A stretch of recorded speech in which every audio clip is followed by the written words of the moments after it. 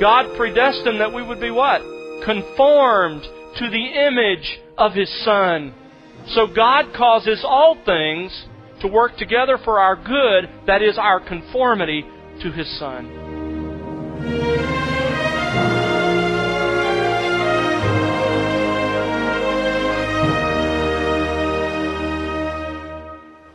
Welcome to The Word Unleashed with Tom Pennington.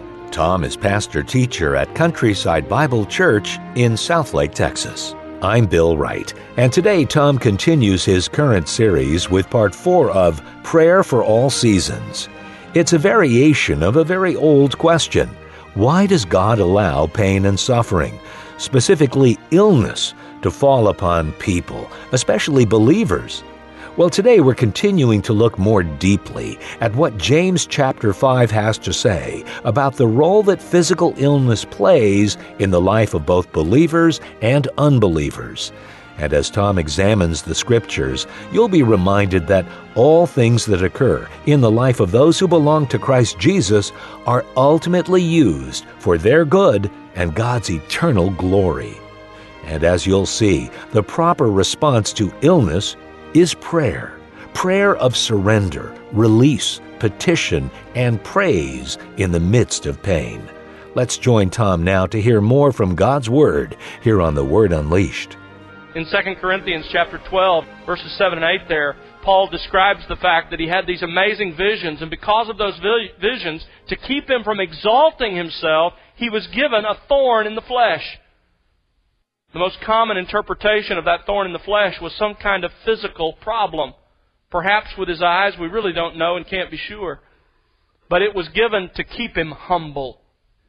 And sometimes God brings illness into our lives to keep us humble. And dovetailing with that is number 4, to deepen our dependence on Him. To deepen our dependence. Again, in 2 Corinthians chapter 12, right after Paul says, I was given this thorn and I sought the Lord that He might take it away from me 3 times. What did God say to Paul? No, I'm not going to do it. My grace is sufficient for you. My power is made perfect in your weakness.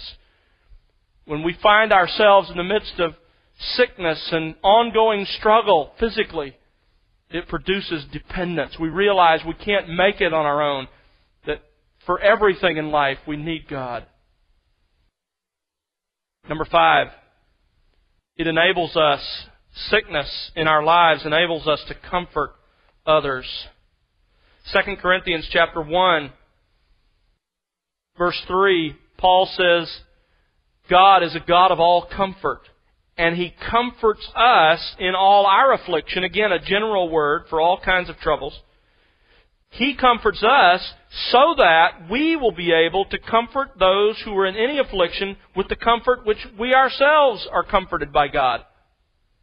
As we endure various issues, it puts us in a better position to understand and help and comfort others as they go through those difficulties and troubles. Number 6, my little list here. Illness and sickness makes us more like Christ. Makes us more like Christ. Romans 8:28.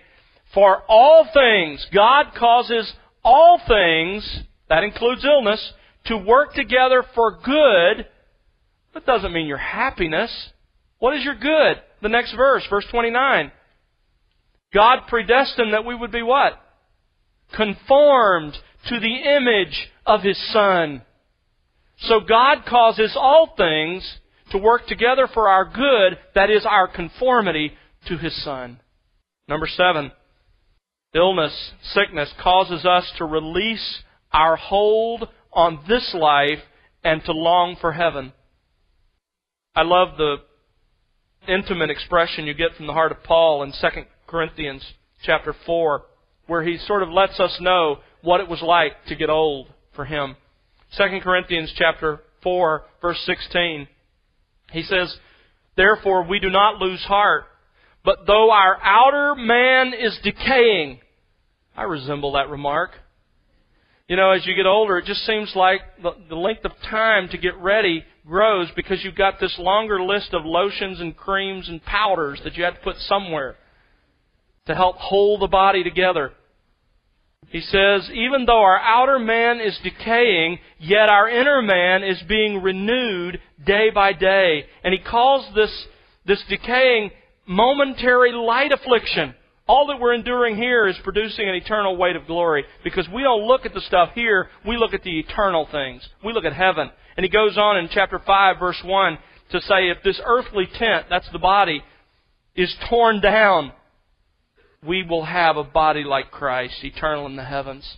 And he goes on to say, where this drives him ultimately, verse 8, he says, I prefer to be absent from the body and to be at home with the Lord. Because back in the early part of the chapter, verse 4, he says, in this tent we groan. Because of the groaning in this tent, because of the difficulty and the decay and the trouble that's associated with this tent, we long for an eternal dwelling. It makes us long for heaven. As we go through illness and trouble in this body and physical problems, it releases our hold on this life and makes us long for heaven. In the same passage, number 8, I think it causes us to release our hold on those we love. Illness and sickness is designed by God, I think, to loosen our hold on those we love. Those of you who've lost loved ones, close family members, Sheila and I, over the last number of years, have seen all of our parents go into the Lord's presence. No parents, no grandparents. And as we look at that reality, as we saw them go through the pain and suffering that's often associated with the process of dying, we realized that one of the things God was doing through that process was loosening our grip on them. When you see that one you love in such pain and discomfort, what you at first thought you would never agree to becomes your prayer. God, take them. Take them to where there will be no more pain. There will be no more trouble. Take them into your presence. And I think God uses illness to cause us to release the illness of others, to cause us to release our hold on them. Number 9, God sometimes uses illness for divine judgment. This is true throughout the Old Testament, but specifically, and there are a lot of references I could give you I read this week, but let me give you one from Acts chapter 12. Acts 12:23, it says, Herod, you remember Herod was acting like a rock star and loving the fact that everyone's saying he was a god and not a man, and he's enjoying the moment. And we read in Acts 12:23 that an angel from God struck Herod with worms so that he died because he didn't give God the glory. There is a microcosm of how God sometimes uses illness, and that is as an act of divine judgment. And number 10, and finally, and this is really where I've wanted to come to, is God uses illness sometimes to discipline sin in the lives of believers. Look at 1 Corinthians chapter 11. 1 Corinthians chapter 11, verse 27. You remember Paul is talking here about the Lord's table and the fact that there were those who were eating of the Lord's table in an unworthy way. And if they do that, they're going to be guilty of showing disrespect to the sacrifice of our Lord and to Him Himself. Therefore, verse 28, a man must examine himself, and in so doing he's to eat of the bread and drink of the cup. Very serious thing to take of the Lord's table and still be holding on to sin. For he who eats and drinks judgment to himself if he does not discern the body of Christ rightly. For this reason, verse 30, many among you are weak and sick. See what Paul is saying? He's saying to the Corinthians, listen, there are people who are sick in your congregation, and the reason they're sick is because it's an act of divine chastening on their sin. Now, that isn't always the reason God brings illness. That's one of many you just saw there, and there are many others that I don't even have time to show you. But that is one of the reasons God has. So, as you look at those 5 propositions, you have in them an overview, a summary of all the Bible teaches about illness. Sickness traces its roots to the fall in human sin. God is always the ultimate cause of all physical problems. God sometimes permits Satan to afflict people with illness. God is always the one who heals, and God always uses illness to accomplish His purpose. Now, that's all introduction. I told my wife I was crowding a message and a half into one message. But I think that was crucial because now it won't take us as long to deal with James chapter 5. With that brief theology of illness, I want us to look at James 5:14 to 16. As we try to unpack what's happening in these verses, we need to make sure we grasp three things: the true nature of the person's problem, the solution that James is proposing, and the outcome that he's predicting. In other words, we need to understand the diagnosis, the prescription, and the prognosis. Let's examine first the diagnosis. What exactly is wrong with the person in verse 14? What is the circumstance that demands for us to call the elders of the church to pray? Well, first of all, when there's physical illness. Notice verse 14, is any among you sick? The Greek word here for sick can refer to spiritual weakness, but when it does, it's always qualified. It'll say weak in faith or weak in conscience. But usually this word speaks of physical illness. In fact, always in the Gospels, this word is used of physical illness. And James is borrowing a lot from the teaching and ministry of our Lord. So almost universally, scholars and translators take this to be physical sickness. But it's not just any physical sickness. There are a couple of clues here that this is serious physical illness. Notice verse 14, he must call for the elders. That implies that he's physically unable to go to them. He can't come to the corporate worship. He can't come to the elders. He must call them. And also notice in verse 14, they are to pray over him. Several commentators make the point that this pictures someone confined to his bed and that the elders are gathered around his bed, as it were, praying over him. So it's physical illness. But it's not just physical illness, it's serious physical illness. But it's not just serious physical illness. Notice it's when the seriously ill believer, and this is the defining point, when the seriously ill believer suspects that his illness is the result of divine discipline for unrepentant sin. When the believer suspects that his illness, his serious illness, is the result of divine chastening for unrepentant sin. Notice the expression in verse 15. If he has committed sins, they will be forgiven him. You remember 1 Corinthians 11:30? It's possible for God to send illness as a discipline for unrepentant sin. Apparently, this person suspected that might be true. But there's another reason I think this is a believer who thinks there's a connection between their unrepentant sin and their illness. And that is, notice the example James uses to illustrate the power of prayer. He chooses in verses 17 and 18 Elijah. Now that's an unusual choice. Most of us, apart from this passage, would not have thought of Elijah as a man of prayer. There are a number of others in the Old Testament that might have come to our mind first. And he chooses one specific incident from the life of Elijah. And this is fascinating. What's going on in verses 17 and 18? Elijah prayed that it would not rain. You remember why?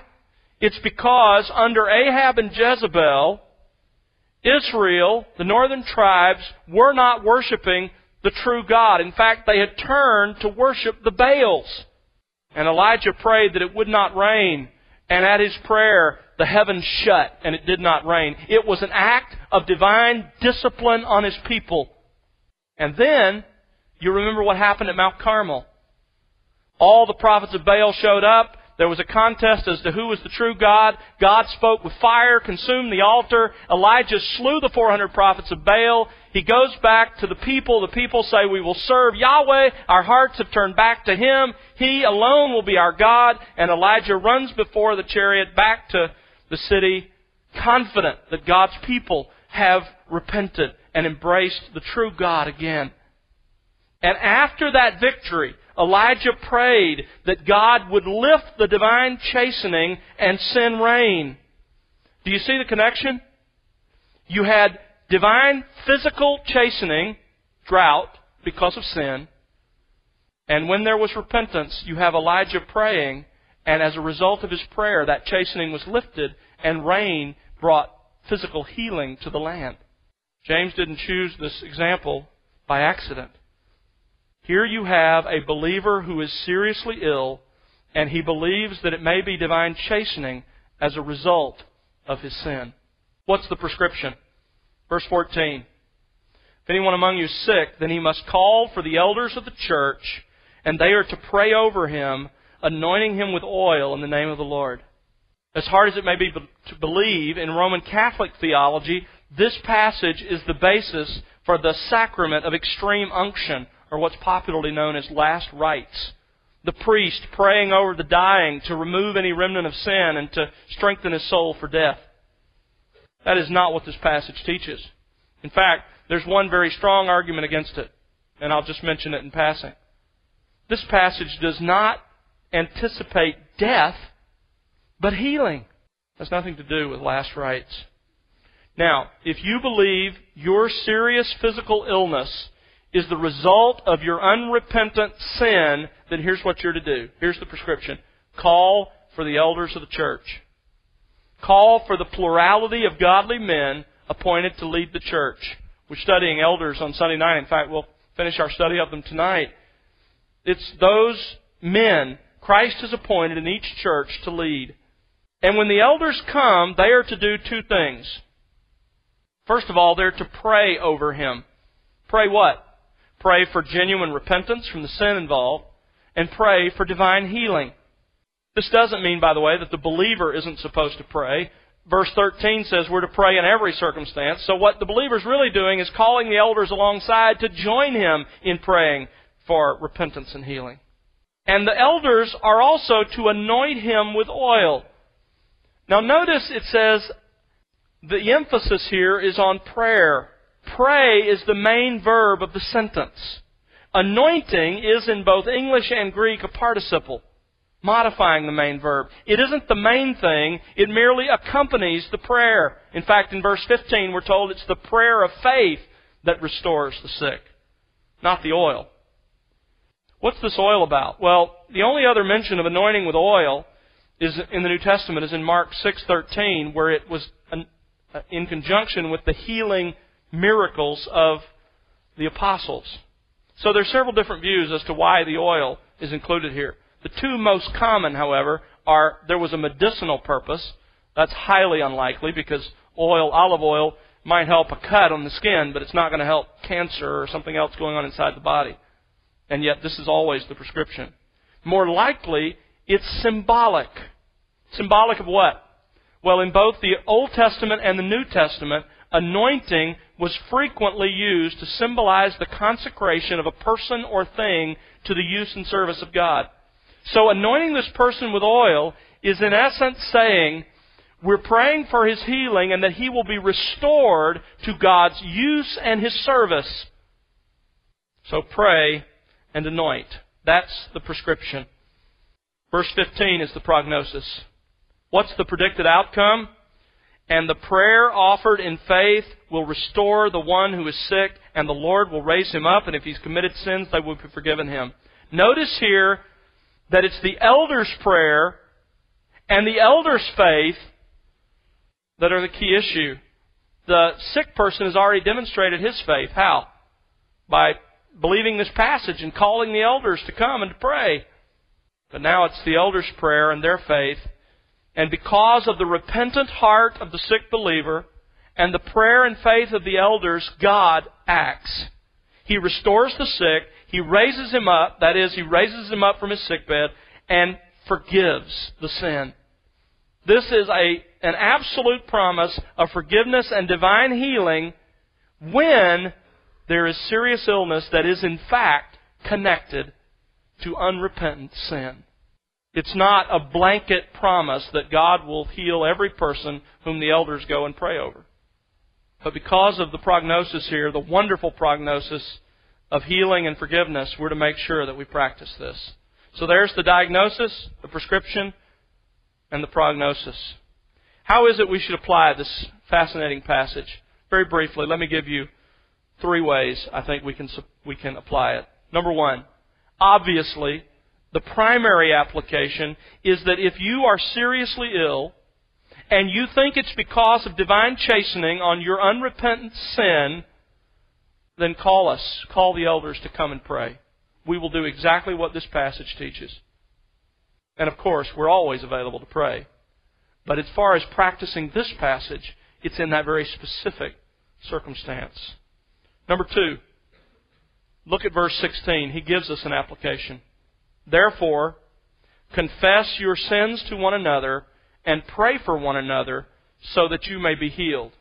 Now notice here, it's not about calling the elders. It's about praying with one another, confessing our sins to one another. So this is a slightly different situation. This verse encourages us in less serious situations to practice the same principles without the elders and just with one another. Dick Mayhew, in his excellent book on this issue of healing, writes this: for lesser spiritual problems or less established patterns of sin, this was most likely how they were to keep a short account with God and prevent deterioration in a life-threatening situation. We are to recognize it when we sin and to confess that sin to each other. That's not a blanket sort of command to openly confess our sin to everybody. You confess your sin to the person you've sinned against. You go and make it right. You repent of that sin before it becomes an object of divine chastening in your life, whether with physical illness or some other form of divine chastening. Go and make it right. This is like the aspirin. Verses 14 and 15 are the surgery. There's a third application here, and it's a reminder, listen carefully, that every time we or someone else we know is sick, we must turn to God. We must turn to God in prayer, even if we don't think it's a result of our sin. You know, here's where I think we as Christians become careless.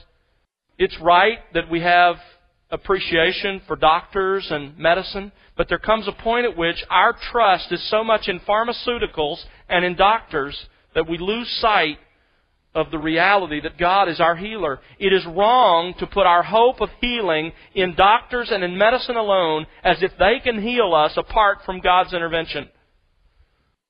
Turn with me to 2 Chronicles. I want to cite one last reference for you before our time is done. 2 Chronicles 16.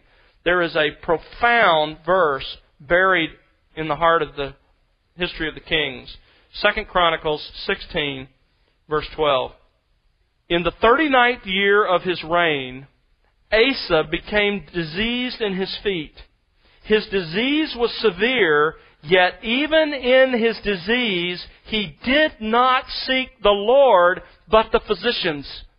This passage isn't renouncing Asa for seeking doctors. It's renouncing him for seeking doctors without seeking the Lord. God does use medicine and doctors and various procedures for our good. But folks, if God Himself doesn't cause them to work, they won't benefit us for a single moment. I love the way Alec Motyer in his commentary puts it. Even when we go to the doctor, our eyes are to the Lord. He alone can heal. There is no such thing as non-spiritual healing. When the aspirin works, it is the Lord who made it work. When the surgeon sets the broken limb and the bone knits, it is the Lord who has made it knit. Every good gift is from above. On no occasion should a Christian approach a doctor without also approaching God. That's exactly right. When you're sick, pray. Ask others to pray with you, even if you don't think it's connected to your sin. But if you think it is connected to your unrepentant sin, then you follow the process that's outlined in James 5. Why? Look at the second half of verse 16. The effective prayer of a righteous man can accomplish much.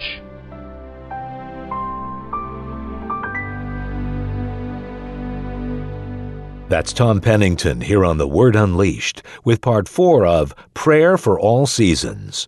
Tom will continue with Part 5 on our next program. Join us then, won't you? Well, we'd like you to know that Tom has a new book out titled The God Who Hears, a book of pastoral prayers. It features 31 scripture readings and accompanying pastoral prayers. Tom's book is available for purchase right now online at thewordunleashed.org.